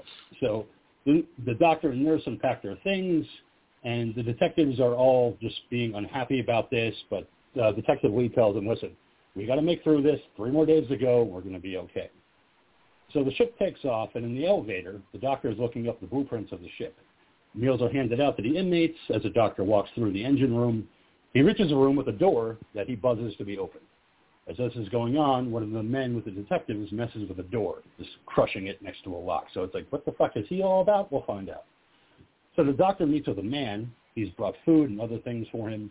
The man has the doctor follow him to a bed where there is a weird man under a cage being hooked up to a bunch of monitors. He's pretty badly damaged. We don't know what he's about. No, wrong movie. Wrong movie. So we cut back to the man that took over operations that I call the captain. He's in the shipyard. He's reading classified documents from Yan Genetics. We see photos of men that the Japanese army experimented on as we see the doctor discovering something in the cage man's mouth. He's told to do his job and get out. The man, whose eyes are stapled shut, gets injected with the purple liquid as the doctor leaves. Meanwhile, while the detectives are talking, we see the inmates being revealed elements of an escape plan, puking up different things so they can get their shackles off. A group of men find a crate filled with money and guns and body armor, and they all begin suiting up as we get a flashback as to how these men managed to get on the ship, as all their plans are coming together. So now, the detectives leave to get rest, but all of a sudden these men appear with all their body armor and guns, and one of them accidentally bangs a briefcase, which causes the detectives to acknowledge the sound. They notice one of the men has a gun, and the guy's like, fuck, like, put the gun down. It's too obvious. So that's when now it's like Con Air meets Under Siege. Now it's... Right? So there you go. So the detectives that notice this are attacked and killed violently. If Tommy Lee Jones was in charge, none of the bad guys, none of this shit would have gone None of it would have happened. Nope. It would have been completely fine. So after this group of detectives are killed, the men drag their bodies away into a freezer storage locker, and they carry away on with their plan. The men enter the control room and kill some of the crew in the cooler, sparing 2 to steer the ship. The leader of this group shoots a phone that can call Korea and also the radio because he's not a fan of music. Just found out that he just doesn't like it. So the team of the shipyard notifies their leader, the captain, that all communication has been lost to the ship, and this causes slight alarm. And that's when we see a female detective notices that the Wi-Fi has gone out and no one seems to be answering the walkie-talkie, so she decides to go out to seek Captain Lee. One of the inmates frees himself, which is Jong-do, and he's with the other inmate that causes the noise. So this guy's like, bang, and all of a sudden they're like, what the fuck's going on? So a detective walks in, and he's immediately attacked by Jong-do. Soon, more men arrive and begin killing more detectives. Jong-do bites off the detective's fingers before the other inmate brains him with a set of cuffs. Once another detective is dead, we see that these men have been working with Ko Gung-bae and Jong-do, Jong-do being the leader of all of this. Jong-do pitches on the last detective after he's been killed and seems to enjoy it, as the female detective is still in search of Lee. Dude, so it's like he gets so they're good. all naked. Yeah. So then you find out he's really, literally like, covered head to toe in tattoos. Still uncertain of exactly what direction all of this was going and what is actually taking place. It's like, man, we're going this far. Like, it's bad enough what you have done to this dude already, but now you're gonna fucking piss on him. Yeah.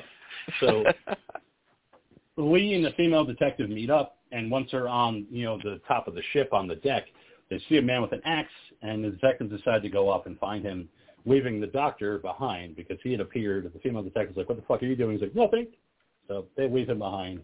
And one of the freed inmates wants to fuck the female detective, but Jong-do shoots him, claiming that she belongs to him. She's mine. He also runs into Lee Do-il and expects gratitude from Do-il for such a legendary killer, but he's not getting any. And that's when Lee makes his way to the bridge and fights the man seen with the axe. Lee gets clear of the man with the axe, and the detectives turn this man into Swiss cheese real fucking quick. But that's when the other men on the bridge decide to shoot back. And then we cut back to Jong-do telling Lee Do-il. Go ahead. But we're in the fucking bridge, okay? And then they're fucking opening up full autos all over where the controls for the ship are. And I'm like, is anyone, like, even thinking about this? They're shooting up every fucking control that's in the fucking place. So if they didn't have plans to stop the ship before, guess what? It's definitely now fucking stopped. Yeah, there's no way they're moving. So we cut back to Jong-do, who tells Lee Do-il to follow him, but if he chooses not to, stay out of his way. Il decides to follow, and as the men separate back on the bridge, Lee and the detectives reload and kill all of but one man. The surviving man takes a member of the ship's crew hostage and demands the detectives drop their guns, which they do. And then Dion, the female detective, I had to write that in because I found out her name through subtitles, manages to fight the surviving man, giving the detectives an opening shot to kill him dead. A crew member dies but tells Dion... She comes fucking sliding in and just fucking shooting him in the ankles and shit like that. I didn't like her uptightness throughout the entire movie, but I enjoyed her like in binds where she actually had to fight. And I was just like, look at her jumping all over the little fucking screen like a little fucking Chun-Li. Yep. So, meanwhile, the nurse that had arrived with the doctor, she had been looking for a beer and finds one. And when the doctor returns, he tells the nurse to hear gunshots. Yeah, and she's having fun, looking all sorts of hot. So the nurse decides she wants to go check out the gunshots. Yeah. But the doctor says we can't go out there, and he locks them both in their room. We also see that the inmates have removed all the bodies and stacked them in the storage room, which is also a freezer. And we cut back to the men in the bowels of the ship, keeping watch over the man covered with a cage. Blood begins leaking from the pipes. I did. And it lands on the man who's in the cage, who pulls off his oxygen mask. And that's when we see the freed inmates coming across some maintenance men and killing one of them. Jong-do wants to kill the other man, but, of course, Il is not having any of that. So they decide to destroy the phone. It's also, in the bowels of the ship. So there's no way to contact Korea in any way, shape, or form. So that's when Captain Lee and his remaining detectives regroup, trying to piece together what happened. They need to reach the engine room to call Korea, but as we know, it's no longer an option. Jong-do, of course, like I had said, wants to kill the chief engineer, but is stopped by Il. Lee shows up with his men and wants to kill Jong-do, and this leads to a standoff between the detectives and inmates. Both sides begin fighting. I was thinking they were getting ready to have a dance-off when they fucking square off. It would have been weird, but it was acceptable. In the engine room. So as they're about to have this standoff with each other, the man with the stapled eyes shut appears and kicks a hole through a guy, and then everybody's like, what? And he also has predator vision for some reason.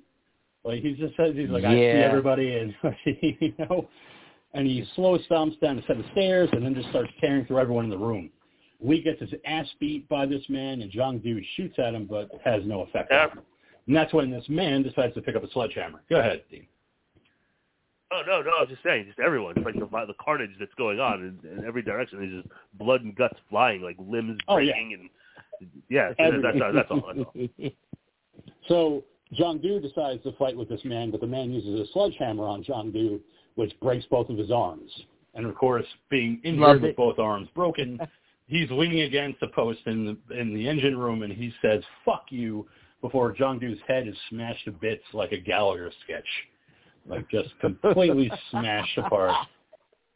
And I was like, oh, shit, Jong-do, the guy that fucking created everything, is dead. I was like, okay. See, that part got me. I was like, okay, that was fucking cool. Yeah. I was really thrown off, too, that this guy, went out so quick. Shit showed up. And we have, like you said, our badass predator motherfucker now running around. And I was not expecting him to bite it that quick. I was really thrown off by that. Right. So the man returns to fight with Lee, but Il steps in and notices numbers burnt into the man's chest. Dion shoots the man, but it has no effect. He even pulls the bullet out of his chest that shot at him. Il and another inmate manage to escape with Dion and Lee and go off in search of the doctor. Back at the shipyard, the man in charge, a.k.a. the captain, loses his shit when he realizes the inmates have been raising hell. And that's when he gets a call from Chief Pio, and he tells him that everything is under control. But the chief, as we notice, as he's getting a blowjob from some dude, he also has numbers burned into his skin and a scar on his chest. And while he's getting this blowjob from this handsome guy, he crushes the dude to death after he came. I don't think he came. I think it was halfway through. just He's the squeezing entire that time. skull It's the whole like he's time, just- man. Like you could, if you look closely, you can see even before you realize that there's violence happening. You can start to see like blood form in the hair, like as you realize that his hand is like how his hand is gripping the top of the head. Mm-hmm. And he kills this guy. Yeah. Mm-hmm. Yeah, and he's doing the phone conversation. And he's just so calm and all that kind of stuff. And then, yeah, fucking, you know, like you said, don't know if he finishes or not, but then just snaps his head, and then in walks his assistant, and she just looks at him, and she just gives him a nod. She's like, oh, fuck, again? You know, yeah, I know. Like, fucking again, gotta another one? Like, make another cleanup call. This Yeah. motherfucker. Yes. So... Like, why can't you just get him a taxi after he's done, like normal people? yeah. Why do you got to kill him? There's so many bodies. But so Chief P.O.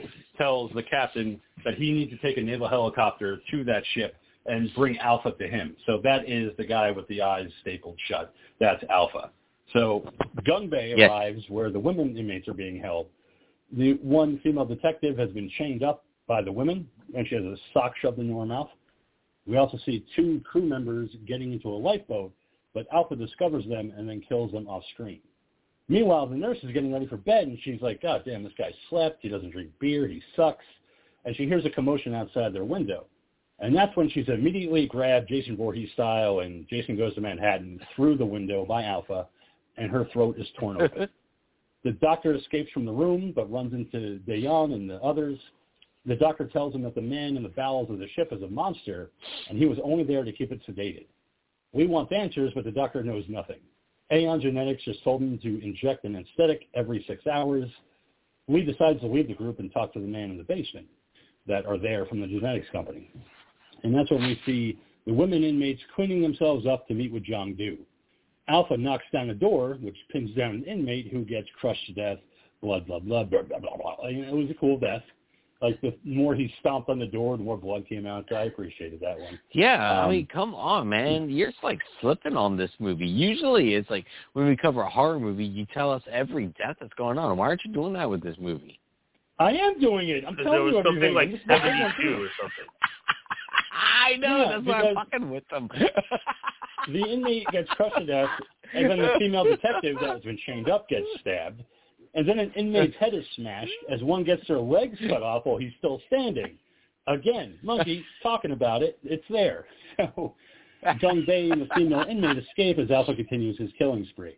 I'm just fucking with you because you didn't go. So many deaths. I'm trying to put in my notes. I'm like, okay, this guy got this. Because everybody's dying. And I was like, it's not like a Friday the 13th movie where 10 people die. Like, this is 76. I was like, I got to get everybody. So while the doctor is patching up an inmate in the basement, Dion finds a book and flipping through it finds Alpha named Kim Hong-gu, born in 1911. What? He was forced into the Japanese army back then, lost his arm, was locked up as a POW, and became a human experiment for human weaponry. Meanwhile, Gunbei and the female inmate find an elevator and decide to use it, but it stops working halfway through thanks to Alpha, who shoots into the broken elevator. While the doctor finds a report on Alpha, he is essentially a wolf, as he has heightened senses of smell and physical strength. He can lead the world into a whole new chapter in human evolution. Project Wolf Hunting. So, as Alpha smashes a hole in the elevator, Gunbei and the female inmate try to escape as we flash back to 1933 to the POW camp where Alpha is being held. Alpha's eyes have been freshly stapled shut, and it's the final operation. A success! Let's just clap it up, everybody. Come on, man. We did it. Let's go. Everybody, you did it. You did it. You did it. Come on. Even you guy that just stood there. You did it. But he's trying to start a slow clap. Yeah. So they all clap it up, and Alpha wakes up and attacking like Wolverine after his adamantium surgery. He grabs a skull and beats all the Japanese soldiers to death with it. One doctor survives momentarily, but Alpha shoots him in the head. So now we're back to 2022. Gunbei is grabbed and pulled up halfway through the hole in the elevator. He's freed when Lee appears and shoots up into the elevator shaft, but this survival doesn't last long as Alpha stomps Gunbei in the chest as the elevator falls. Lee and the female inmate run as the helicopter with the captain and the men appear. So Gunbei is dead. He's gone. I actually like Gunbei, but he didn't last long enough in this movie. The men on board that come with the captain, all these soldiers, inject themselves with a blue fluid as we cut back to the ship where Dion and the old inmate, they got to. So these group find Gunbei's body bloodied and destroyed in the elevator. Lee and the female inmate reach the storage freezer where the bodies of the detectives are. Lee puts her inside of the freezer and arms himself as Alpha appears. So that's when Lee and Alpha get into their big fight. And this is my favorite scene in the movie. Knife fight, just like Under Siege. It's a knife fight, but what I love about this fucking scene, and I had to rewind it because I'm like, did that just fucking happen? Lee fights with Alpha and somehow manages to latch on to Alpha's forearm with his teeth and then just bites it off clean through like he's biting through a piece of cheese. He's like, I got your arm. I was like, what the fuck? I was like, did he literally just bite the guy's arm off? How? How is it so clean? I was like, I had to rewind it because I was so fucking confused. I was like, he just bit this dude's arm off. And you see Alpha with the arm off, but it doesn't have any effect. Alpha then kicks him in the head, which kills him. So then Alpha enters the freezer where the female inmate is. Yeah. Okay, but he's got the thing though. If after he gets his arm off, he's like, "Fuck you." At least when I go to hell with my boys, I can tell them at least I took your arm. Fuck you. I'm taking a piece of you with me. I fucking loved it. I'm like, oh my god. I was like, he bit his fucking arm off. How do you do? I couldn't do that. I could never do that. That's why I appreciated it. I was like, this is something like the Dean had said. Like, this is superhuman. Like, you or I or the Dean, we're never biting somebody's arm off. Like, you just get tired halfway through. He's like, all right, I'm done. Like, there's a bone and there's like all this shit. So somehow Lee is so much of a badass that he manages to do that. Lee gets killed by a kick to the head. Alpha enters the freezer, and the female inmate pretends to be dead. But, my dude, you have fucking heat vision. She hasn't been in there that long. Thank you. I guarantee you'd probably be able to see her. I was thinking the exact same thing. Yeah. Yeah, I was so confused. When she starts pulling the bodies up and shit like that, I was like, okay, she's going to get under the cold bodies and then you're not going to be able to see the heat. Just like in Predator, But no, she just then lays on top. And and we were told not only does Alpha respond with his Predator vision, like you were saying, he also responds to rapid heartbeats, rapid breathing. He has senses to be able to pick that shit up. And if they don't tell me she went all fucking zen in 3 seconds and was able to drop her temperature and her blood rate. So here I was like, what the fuck? Yeah, because like I said, if she had buried herself in the bodies, I would have been fine. Like, even when she flinches as he touches her, I'm like, it's fine. He can't see her. Like, he can't see that she's flinching. All he could just is sniff her, but it doesn't last long because the helicopter arrives, and that's what causes Alpha to leave the room, so she has a chance to survive. Meanwhile, the doctor, the old inmate, and Dion hear the chopper coming, and they go running in search of the help that has arrived. All the soldiers enter the ship with guns drawn. Get to the chopper. So the men all enter the ship, all these soldiers with their guns drawn, and they find the female inmate. Again, I don't remember her name. It was like Cho or something like that. I didn't go back in my notes to correct myself, so I just kept calling her the female inmate.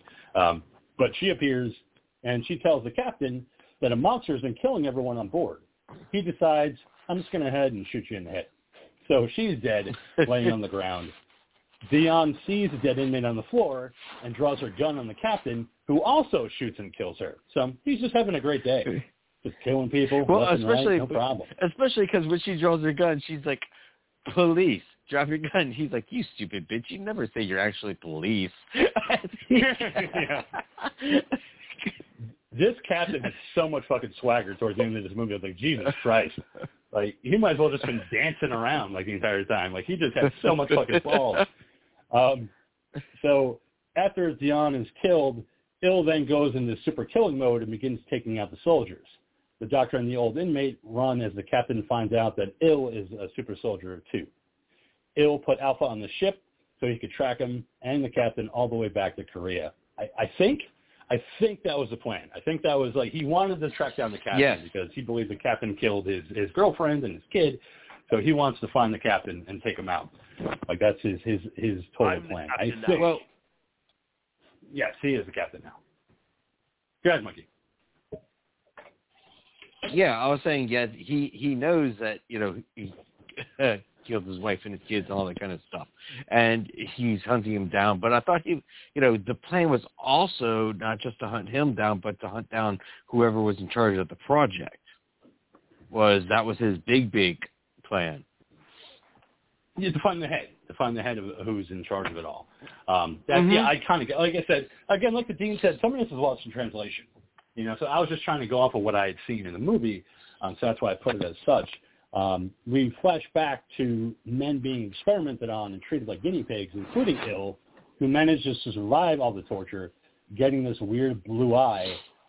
But we also see a van carrying the bodies of all the men that have been experimented on, including Il, and watch as the bodies are dumped into a pen full of pigs, which are fed to the pigs.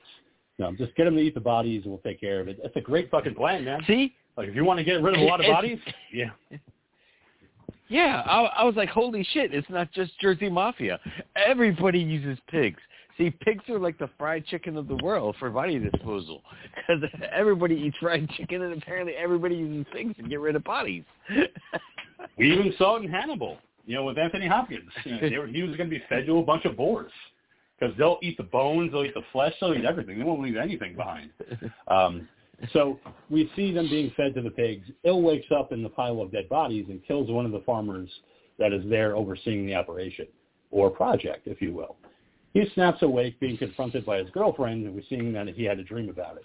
We then find out from the captain that the captain killed his girlfriend and their child because he wouldn't return with the captain's men when confronted. Il tries to take out one of the men, but is stopped as Alpha enters the room. The captain orders the men to fire, and they begin shooting at Alpha, who uses the door as a shield, as Il begins taking out the men alongside Alpha. So now all of the soldiers are dead, and the captain prepares for a fight while the doctor and the old man inmate escape to the deck of the ship. The captain grabs Alpha by the neck and launches him to an adjacent room. So he's a super soldier too then. He's like, fuck you, bitch. And just launches him. It's like, you think you're strong, motherfucker? Yeah, huh? Yeah. What up now, bitch? Yeah, because Captain's just having fun with this guy. He's like, all right, let's go. He's like, I'm not even tired. He's like yawning, checking his watch. I got all day, baby. I got all day. Because he's like, all we need is the head. Fuck the rest. Shoot it all up. Yeah. Ruin it. I don't care. So Il begins fighting with the soldier as the doctor and the old man enter the waiting helicopter. The pilot can't take them to Korea as he's low on gas. And this is when the pilot pulls out a gun, the doctor and the pilot exchange gunfire, and both end up dying. And the old man inmate's like, it's just a horrible Mexican standoff in the helicopter. Everybody shoots everybody, and everybody ends up dead in the helicopter. Nobody's going anywhere with that helicopter. No. Again, shooting all of the instruments. Fuck the instruments in this movie. You don't need them. Did the old man die in that? I missed that, and that's what I was going to ask you guys. Did he die, or did he escape the helicopter? Because I don't think we see him again after this. I think everyone died on the helicopter. No. I don't remember seeing him again. Because I thought he made it out. No, they both died in the helicopter. That's what I was saying. Because they were just all shooting each other, and everybody died in the helicopter. Well, I don't even think the old man had a gun. I think he was just in the crossfire. Yes, he was exactly. Just like, cool, we're going to escape, right? Because I actually put that in my notes. I'm like, old man dead? Question mark. I had no idea if he was alive or dead. So we cut back into the ship, and the captain stomps on Alpha's spine, and then proceeds to cut up one of his ankles, the Achilles tendon, so he can't get back up. And that's when the captain decides, since Alpha's dead, he might as well bring Il back to the Chief EO. And that's when he cuts open Alpha's neck, and now Il and the captain are fighting. So now they're having their bout on the ship. They get outside of the ship, And for a moment, the captain gets the upper hand and manages to stab Il in the face. But Il fights back, and they end up stabbing at each other until eventually they both fall overboard into the sea. And that's when we cut to the same POW camp from 1933, but it's long since been abandoned. It's presumed that the captain and Il were found, but we don't know yet. We see a group of people walking through this abandoned POW camp, and they recommend that these people that are currently locked inside stay there rather than going back to Korea. And then we reach a cell where an arm reaches out, and it's like a weird, like, beast animal sound that comes out as this inmate's grabbing at the guy, and he's like, don't worry about it, it's cool. Like, he'll stop. And it's like a weird kind of like pig noise. Like, I was trying to figure out what the sound was. I was like, it's like a weird pig-wolf hybrid noise of this guy reaching out to the guy, but, you know, it has no effect on him. They reach a cell, and once they reach it, there's a young guy in there. He looks like a preteen. He also has a glowing blue eye, and this turns out to be Il's child. He was spared by the captain and locked away at the camp. What? Twist. Oh, my fucking God. What? The twist. Let's do the twist again like Chubby Checker wanted us to do, because we got one. And we see Il emerge from the sea. He eventually makes his way back onto the beach, and then he starts walking along the beach, and that's it. The end. So I kind of wish that he had ended up on the beach, and all of a sudden he's looking at the POW camp and being like, oh, shit. But he just walks along the beach, and then they go to credits. They should I was kind of surprised. They should have done something to tie this into, you know, a continuation. Like you were saying, happened to wash up, and there he was at the establishment, you know, at the camp, you know, something. You know, or you know, on the coast and up the, you know, rocky pass, you know, is the evil fortress. You know, he's made it. You know. Yeah, you know, something to show that there's a continuation, because we don't know if the captain survived. Like, if he's dead for sure, because you would think him being super strong, he probably would have survived, just like Il, but they kind of leave it like that. And I know that Kim Hoon Seon, the director, had stated that he wants to do a prequel and he also wants to do a sequel to this. I would rather see a sequel, not a prequel, because we get everything we need to know in the movie. Like, there's no real reason for a prequel. Like, we get it. Like, they were experimented on. They were guinea pigs. They were trying to make super soldiers, and it didn't work. You know, so I mean, you know, I don't know how well this movie did because I don't know if it was released in theaters. Like, Dean, you had just found it, and you're like, fuck yeah, dude, I want to cover it. So I don't know anything about there was, it, like, as far as... I can't remember what the article was, and like I said, there was something about the description where I was like, oh, yeah, this one is for me. Or pick for me. So, he has big ideas to make a prequel and a sequel, and I could see a sequel, I guess, because they do set it up. They sequel bait you with that kid. The sequel is set like, up. Oh, fuck yeah. Yeah, like, they give it to you like it's not over. Like, obviously, there is a story here, which I kind of appreciated. They give you that little twist at the end where it's like the kid actually wasn't killed.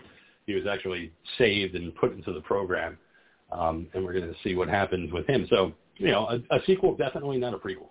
I'll be like, dude, you covered it. There's not much story there. Like, oh, we're going to go tell you more stories about Alpha and how he was like the Korean Wolverine. And no, again, just give us the sequel.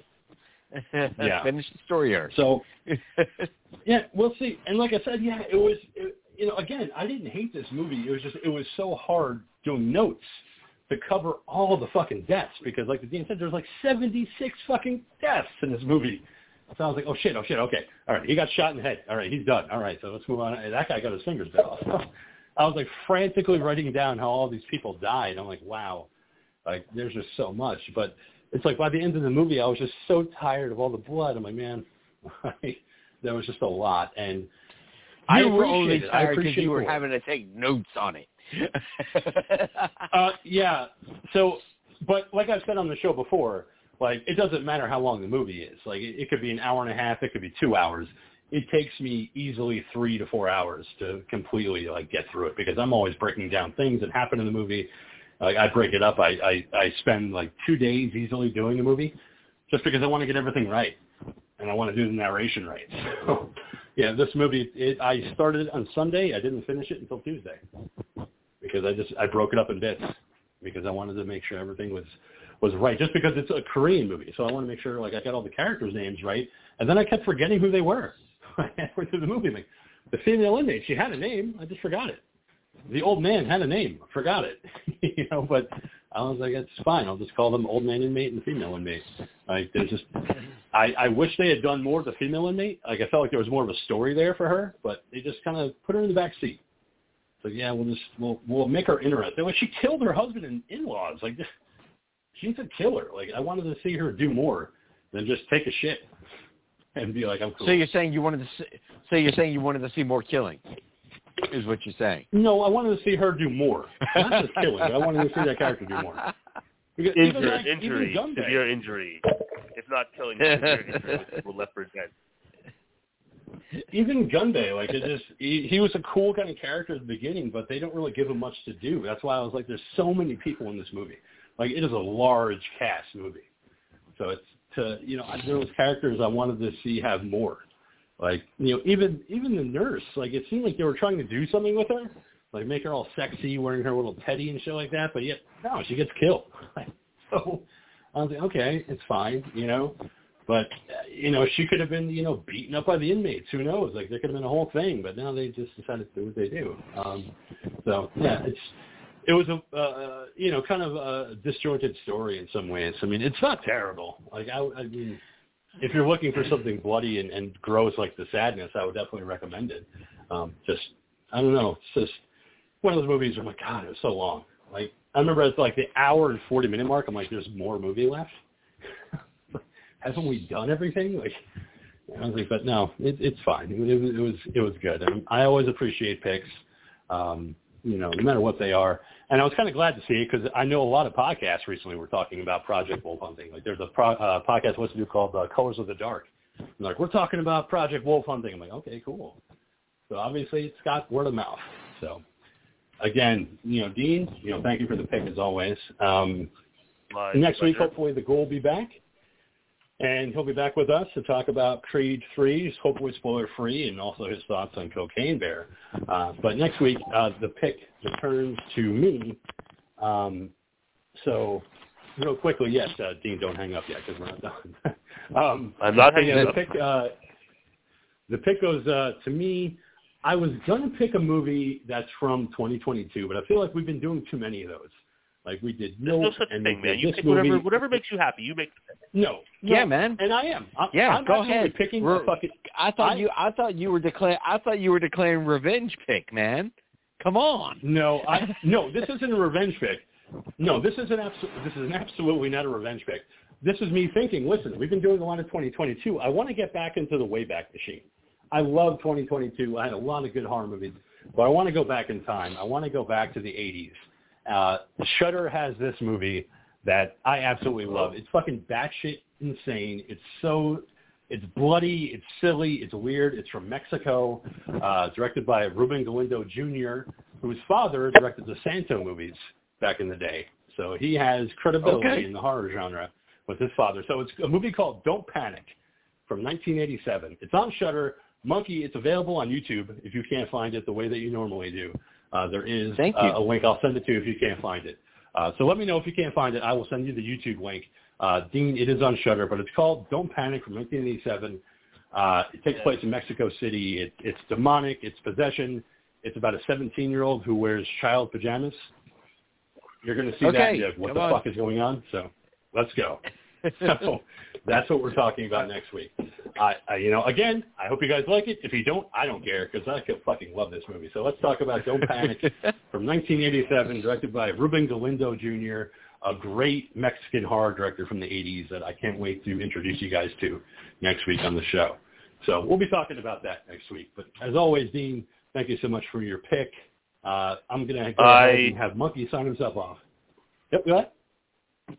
Well, I was going to say that I just added this film to my Shudder list, and we'll be looking forward to watching it. And given that we still have a few minutes on the clock here, I do want to say winding back to what had been, part of our discussion at the top of the show, if you guys get the opportunity, you should definitely check out, Rocky Balboa and the Creed films. I do want to just give a reminder there. It's totally worth it. Yeah, I'm actually, from what you told me, I'm actually kind of looking forward to it. Very cool. Like I said, I have not seen anything past Rocky 5.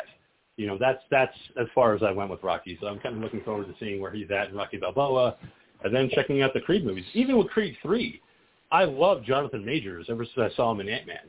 And to see him be the villain in Creed 3, I'm like, I might actually have to see Creed 3 because I'm a huge fan of Jonathan Majors because of that movie. So it looks like he's going to play a good foil for Adonis.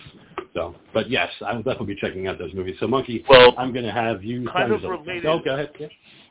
Yeah, no, related to that, you had shared on the group today about the Rocky channel on Pluto, and I just happened to open it up, and looking at the Rocky channel, it looks like at is it 11:30, later at 8:30. I guess it's my time, or maybe 11:30 your time on the Rocky channel. Rocky Balboa is starting, but it looks like you can watch it on demand on Pluto.